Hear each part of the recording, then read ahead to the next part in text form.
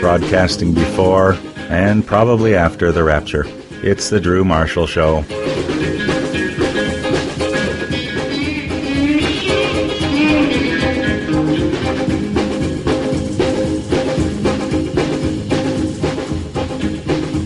I walk 47 miles of barbed wire. I use a cobra snake for a necktie. I got a brand new house on the roadside, made from rattlesnake hide. I got a brand new chimney made on top, made out of a human skull. Now come on, take a little walk with me, Arlene, and tell me, who do you love? Who do you love? All right, folks, it's time for the pub crawl here on the Drew Marshall Show. And today's topic, to bomb or to love bomb? That's the question many people of faith are struggling with when it comes to ISIS, especially after last week's deadly attacks in Paris. And unfortunately, some Canadians on a Friday night decided to get probably tanked up a little bit out in the country there, Peterborough, and do some damage to the local mosque. So we've got a couple of people on the phone with us here, and we've got to let our first guest go fairly soon. So let me just introduce, first of all, Rick Love. Rick is a Ph.D. in Intercultural Studies from Fuller Theological Seminary, having served as an adjunct professor in Islamics for Fuller Theological Seminary and Columbia International University. Rick Love is an internationally recognized expert in Christian-Muslim relations. He is president of Peace Catalyst International and serves as associate director of the World Evangelical Alliance Peace and Reconciliation Initiative. Can they get any more words in the name of their organization?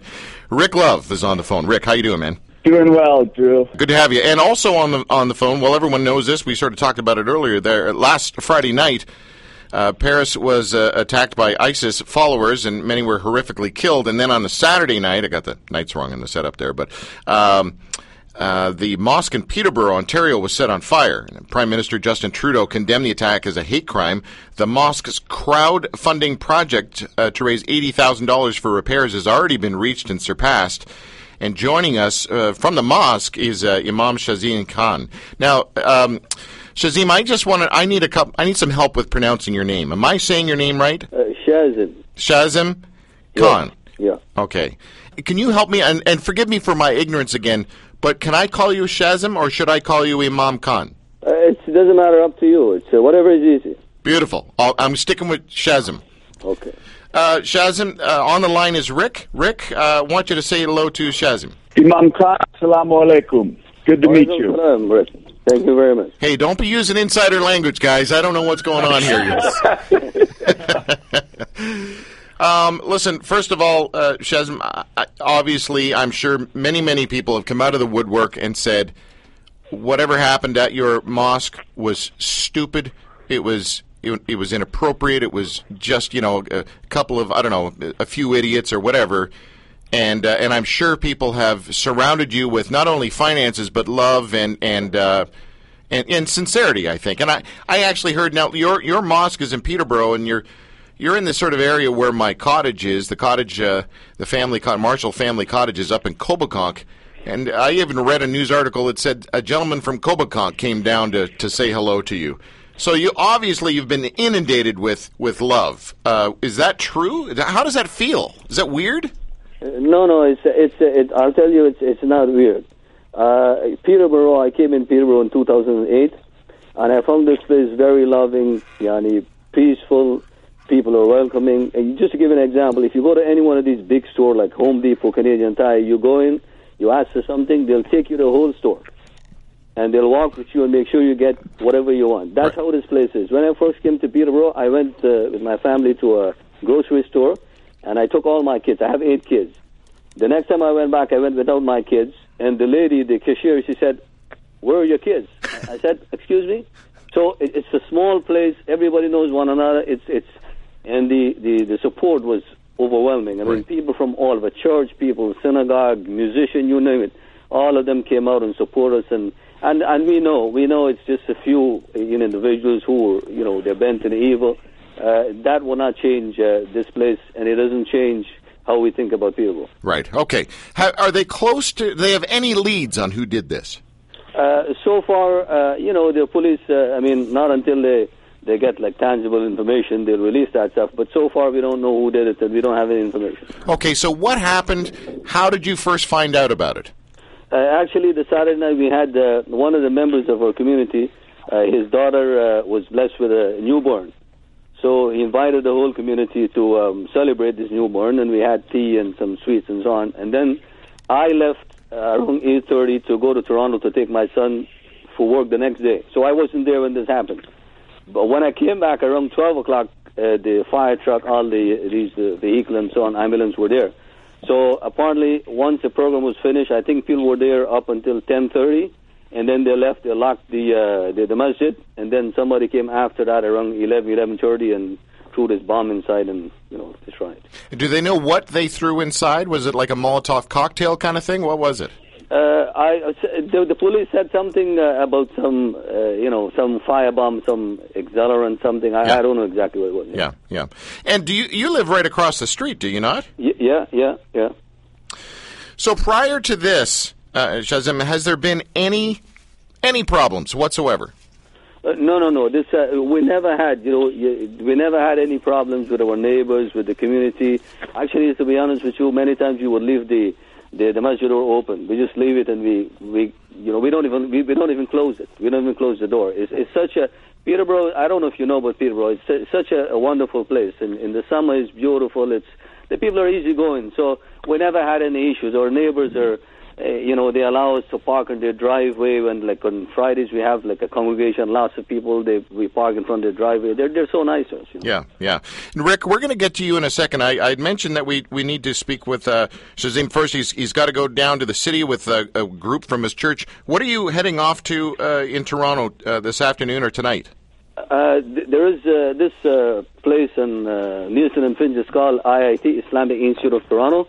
They have a big center. They invite us, the whole community, to show solidarity. They'll invite some people from Toronto, Muslims and different religion, Christian, Jews, police, different people, to show solidarity with us, and they'll have some food and they'll treat us, Well, listen, I wish I was going with you. I got to do this. You can come. You're welcome to come. Okay, so the topic today that we're going to discuss with Rick a little bit more, and I want to get this to you as well, if you don't mind, Shazim, to bomb or to love bomb. Now, there's a phrase that the Christians have used, and I'm sure lots of other organizations use this phrase as well, but love bomb. In other words, you love a community or you love a person so much that they change. And people of faith are sitting there, especially after the Paris attacks, but throughout all of this ISIS stuff, they've been saying, well, what should we do? What should people of faith do? Should we send boots on the ground? Should we bomb? Should we send doves into the air? I don't know, whatever, right? What is your response? Being the imam at the Peterborough mosque that was just attacked, what's your response? What's your thinking in regards to how you think the world should handle ISIS? I think we have to be very careful when we deal with not only ISIS, but, groups of similar nature. I think we have to understand, the nature of the problems. I think there are lots of groups, not only ISIS. Of course, we strongly condemn ISIS. We have no connections with them, even though they may associate themselves with Islam and Muslims. But I think, people of this nature, they have other problems, and we need to get to the bottom of their problems and try to, find a solution. Of course, if we can't just pretend we ignore what's going on and just allow them to do whatever they want. But I think even bombing them, I don't think that would solve the problem, because the problem, I think, is much greater than what we see. But I'll just give you, based on what happened to us, and I think this is a way to go forward. We as a community, when this happened to us, we did not respond in a negative way. We respond in a positive way, in the sense that we didn't show any hate, no kind of anger. And I think this is one of the reasons why a lot of people actually came and supported us. Why? Because they figure out that we're different from others. And so if a little bit of love, I think sometimes can help, can do, much more than what, force sure. can do, I think. Now, Shazim, I need to ask you about, when people do a little research online, so people who are ignorant about your faith and what they think is that your faith is a violent faith, and that scriptures from your faith promote violence. They then find verses, and I know people do that with Christians as well. They'll go to the Bible and they'll pull out verses and they'll say, see, your Bible says this, your Bible says that, and therefore you guys are jerks, or whatever they say. So let me just read to you two verses that kind of stood out, and I've seen them online a couple of different places, and I want to get your response. As an imam, please help me understand these verses in context, okay? So this is from the Quran, 5:51. O you who believe, do not take the Jews and the Christians for friends. They are friends of each other, and whoever amongst you takes them for a friend, then surely he is one of them. Surely Allah does not guide the unjust people. So that sounds like you really shouldn't be going to this event tonight with Jews and Christians. Okay, so I mean, I don't know how much you know about Muslims, but I'm pretty sure you have, some connections with the Muslims in Toronto, wherever you live. Mm-hmm. And you've seen, I mean, this is something that is very common. Muslims always go, they have interfaith dialogue, they go, they have discussions. So obviously, this is not the common understanding of most Muslims, right? Because this is something that we do. The thing is, you can't take things out of context. Most of these verses were revealed in a particular context, and that is when the Prophet ﷺ, when he was given revelation and he was trying to spread his message, certain groups stood against him and they fought against him. And these verses were revealed in that particular context, how to deal with these particular people. If you understand a little bit of history about the Quran, it was not revealed all at once. It was revealed over a period of 23 years based on circumstances and situations. So to take them out of context and say this is what it says and this is what Muslims do, I think this is unfair, because the vast majority of Muslims, as we know, they're peace-loving people. They don't do this stuff. They intermingle with their neighbors. They have good relationship with, and they make a contribution to society. So these things were revealed for a particular context, and they have to be understood in the particular context. Right. Okay. So can you help me understand the context of the Quran? Let's see, 9:123. O you who believe, fight those of the unbelievers who are near to you, and let them find in you hardness. Help me understand the context of that, can you? Okay, so, these verses were revealed in the context where, when they were sent to promote the message of God, right? This is something that is there in Christianity. Right. So what happens is that there are people who stood against them, and they persecute them, they drove them out. Like, for example, the Islamic history is known where the Prophet ﷺ was born in Mecca, and he was driven out of Mecca. His followers were persecuted. They had to go seek refuge in Abyssinia, where there was a Christian king who actually took them in, right? Mm-hmm. And they went to that place. Why? Because the Prophet ﷺ, he said, in this place there is a just ruler, and he was a Christian. So he recognized his religion as Christianity, and he recognized that he was just. So these people were driven out by these people. So this is referring to those people who actually drove out the Prophet and persecuted the Muslims and took away their wealth and property. This was in that context. This does not speak to all non-Muslims, especially when we live in a society where we have certain understanding, where we live in harmony with one another, and we are not allowed to do things bad things to one another. So to take that out of context, I think this is not fair. Is unfair, yeah.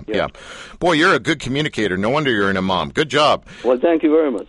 Rick, I know you've been listening here, and I just want to get you in on this before we say goodbye to Imam Shazim Khan. Anything jump into your brain while we were chatting? Well, yeah, I think you do see in the Quran, or I guess people critiquing the Quran, the same thing that happens when they critique Christians.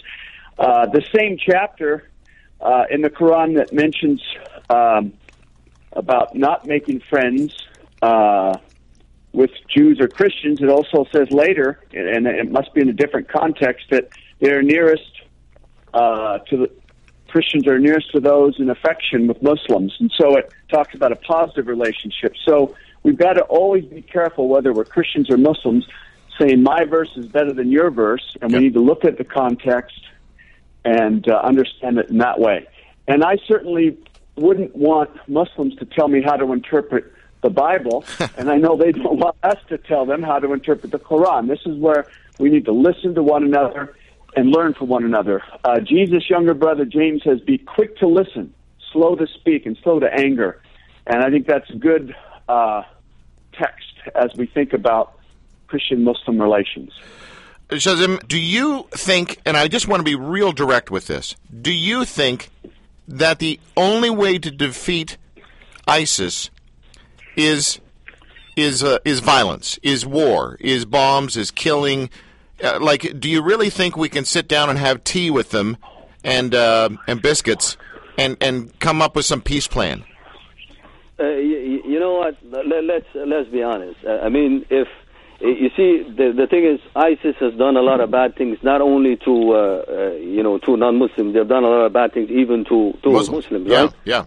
So I think there is a certain misunderstanding. They have a certain misunderstanding of Islam. And then a lot of these people, they come from certain situations in which they're oppressed, and in wherever they live. So there are lots of social problems, I think. So we have to address those issues. And I think I'm not saying that we can have tea and biscuit with them, but at least we have to get to the root of the problem, like many other problems. Yeah. And I think that is the way to go. This always fighting. Might is right, and with violence doesn't work always. And then a lot of innocent people in this process, a lot of innocent people, they get hurt. Because, these bombs that we use, they don't distinguish between ISIS and non-ISIS and Muslims and non-Muslim, right? Yeah. Okay, well, listen, I want to be mindful of your time because you've got to get on that bus. So, first of all, let me say again, thank you, Imam Shazim Khan, for joining us today on the show. I know you've done so much media, and it must be exhausting to do that as well as everything else you're doing. And I'm glad that Peterborough has surrounded you with love and support and finances. And on behalf of Canada's largest Christian radio station, we want to say that we've got your back as well. Okay, thank you very much, and I want you to tell your congregation that we appreciate what they've done for us. Thank you very much. Thank you, sir. Thank you. Bye-bye. Bye-bye. Okay, well, Rick, you're still with us, I hope. I am. Good. Rick, overall thoughts on that conversation? Well, one, I appreciate how Canadians have responded. That's amazing. And I just wish we had more time to talk with him and learn from him. Of course, I have a few different perspectives and things to add as a follower of Jesus, but I assume you're going to ask me some questions. Yeah, well, I mean, let's go back to the topic at hand, which is to bomb or love bomb. I mean, you're part of this, we spoke earlier in this week, and my favorite word in this situation is kumbaya, so here we go. You're part of this kumbaya group, right? Peace, love, and flowers. And I just can't see the whole peace, love, and flowers thing working. My engineer here and buddy Tim the Tool, he's a liberal tree hugger that wants to go over and light incense with them and be like Jesus. Something else around them this time. I don't know. I'm not quite sure on that. Okay, let's talk about the immigration issue here, Tim. Yeah. If you can join us. Yeah.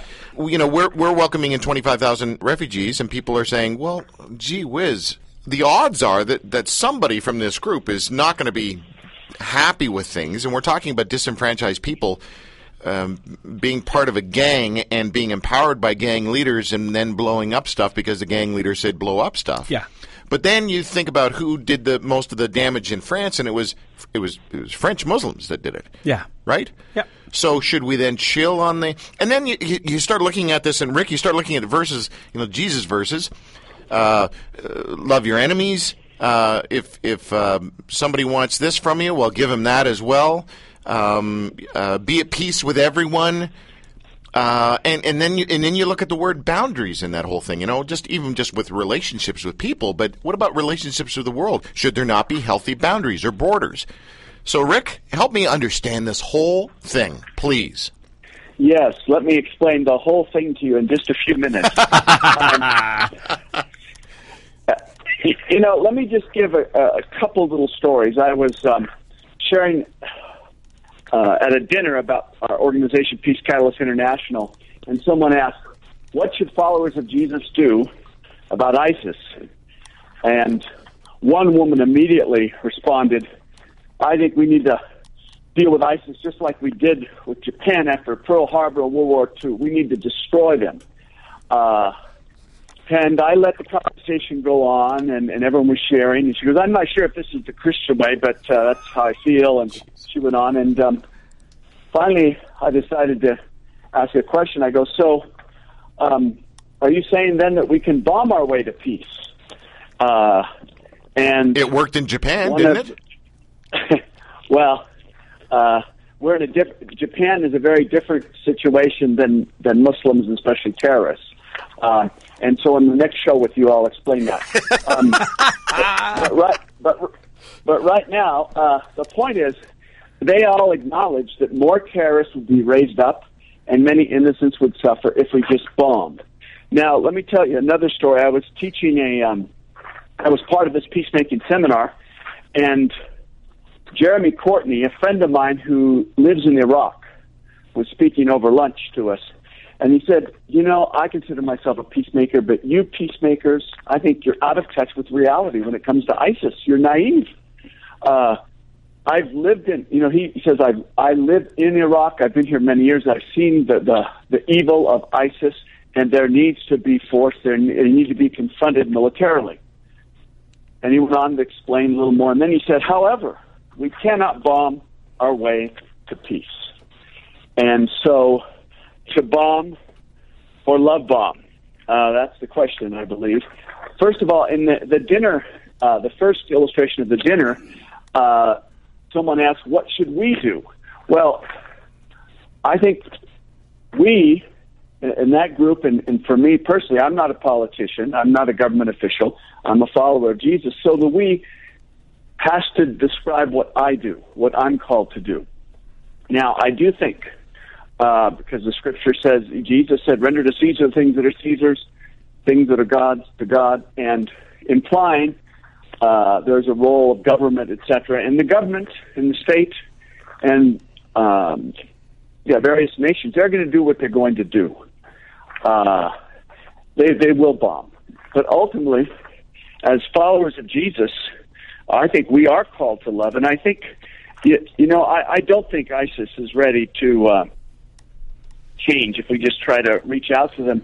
But I think if we could get, there's over 2.2 billion Christians in the world, and wonder if there was a preemptive love initiative, a preemptive love campaign that reached out to Muslims who could in the future be terrorists for various reasons.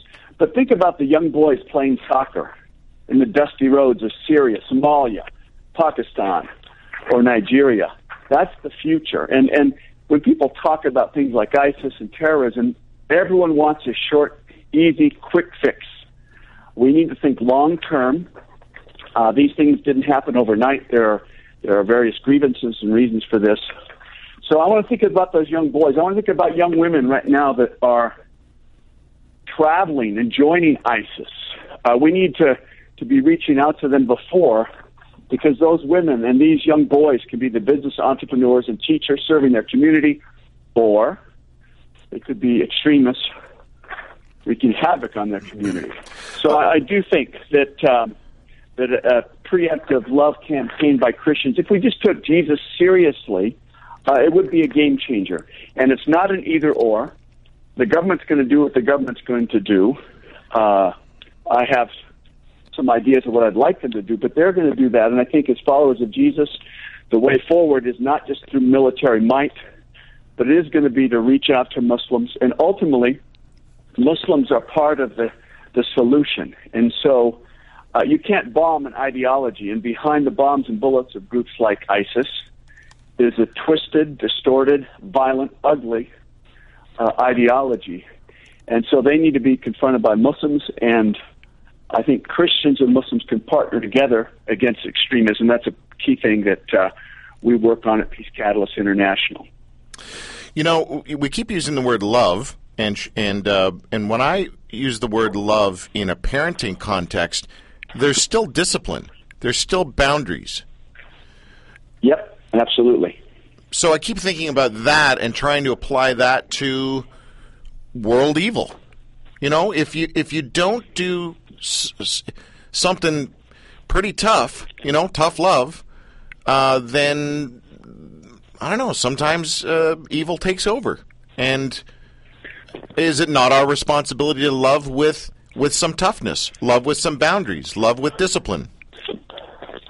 I would agree, but I think ultimately you're confusing the we. What should we do? If you're saying the state or the government should act and use violence, I consider myself a proponent of just war theory. So there is a place for justice and engaging, but if you really analyze many of the wars that at least the U.S. has been in, it's at least it's debatable, and so we need to ask, really, what would Jesus expect of us? We can support the government. Like I said, they're going to do what they're going to do, but their efforts, if they're not supplemented by a long-term strategy that deals with ideology, which I think Christians have a huge role to play, I think we're just going to perpetuate, evil with evil. Hate gives birth to more hate. So, all right, my engineer Tim the Tool is busting. I can see his eyes going wide open here. What do you want to say there, buddy? I think at the root of all this is the term scapegoat. And are you going to go all Lee Harvey Oswald on us here? No. When people don't like to take a look at their own problems, and if you look at historically, politically, morally, whatever you want to say, the West is far from innocent, and I'm not saying that what is going on is right, but it's understandable in the context of what we have done. And so what we like to do when things don't go our way, we like to find someone to blame.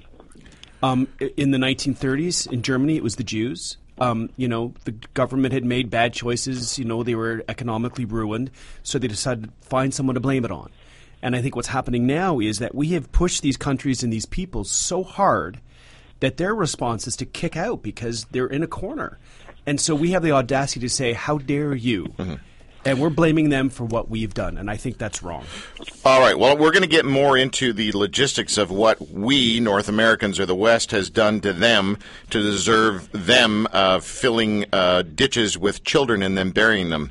With Mubin Sheikh later in the show. Of course, Mubin is the author of Undercover Jihadi. He is a former jihadist, an ex-Muslim extremist turned undercover intelligence operative, and he'll be joining us at 4:15 on our show.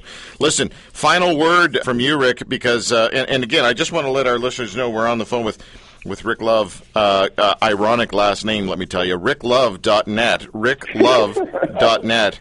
Yeah, what do you say to the Jesus people that just want to drop a big bomb on ISIS and be done with them, stomp them out like cockroaches? Yeah, well, I think both biblically and practically that's not going to work. It could certainly be something, maybe one component.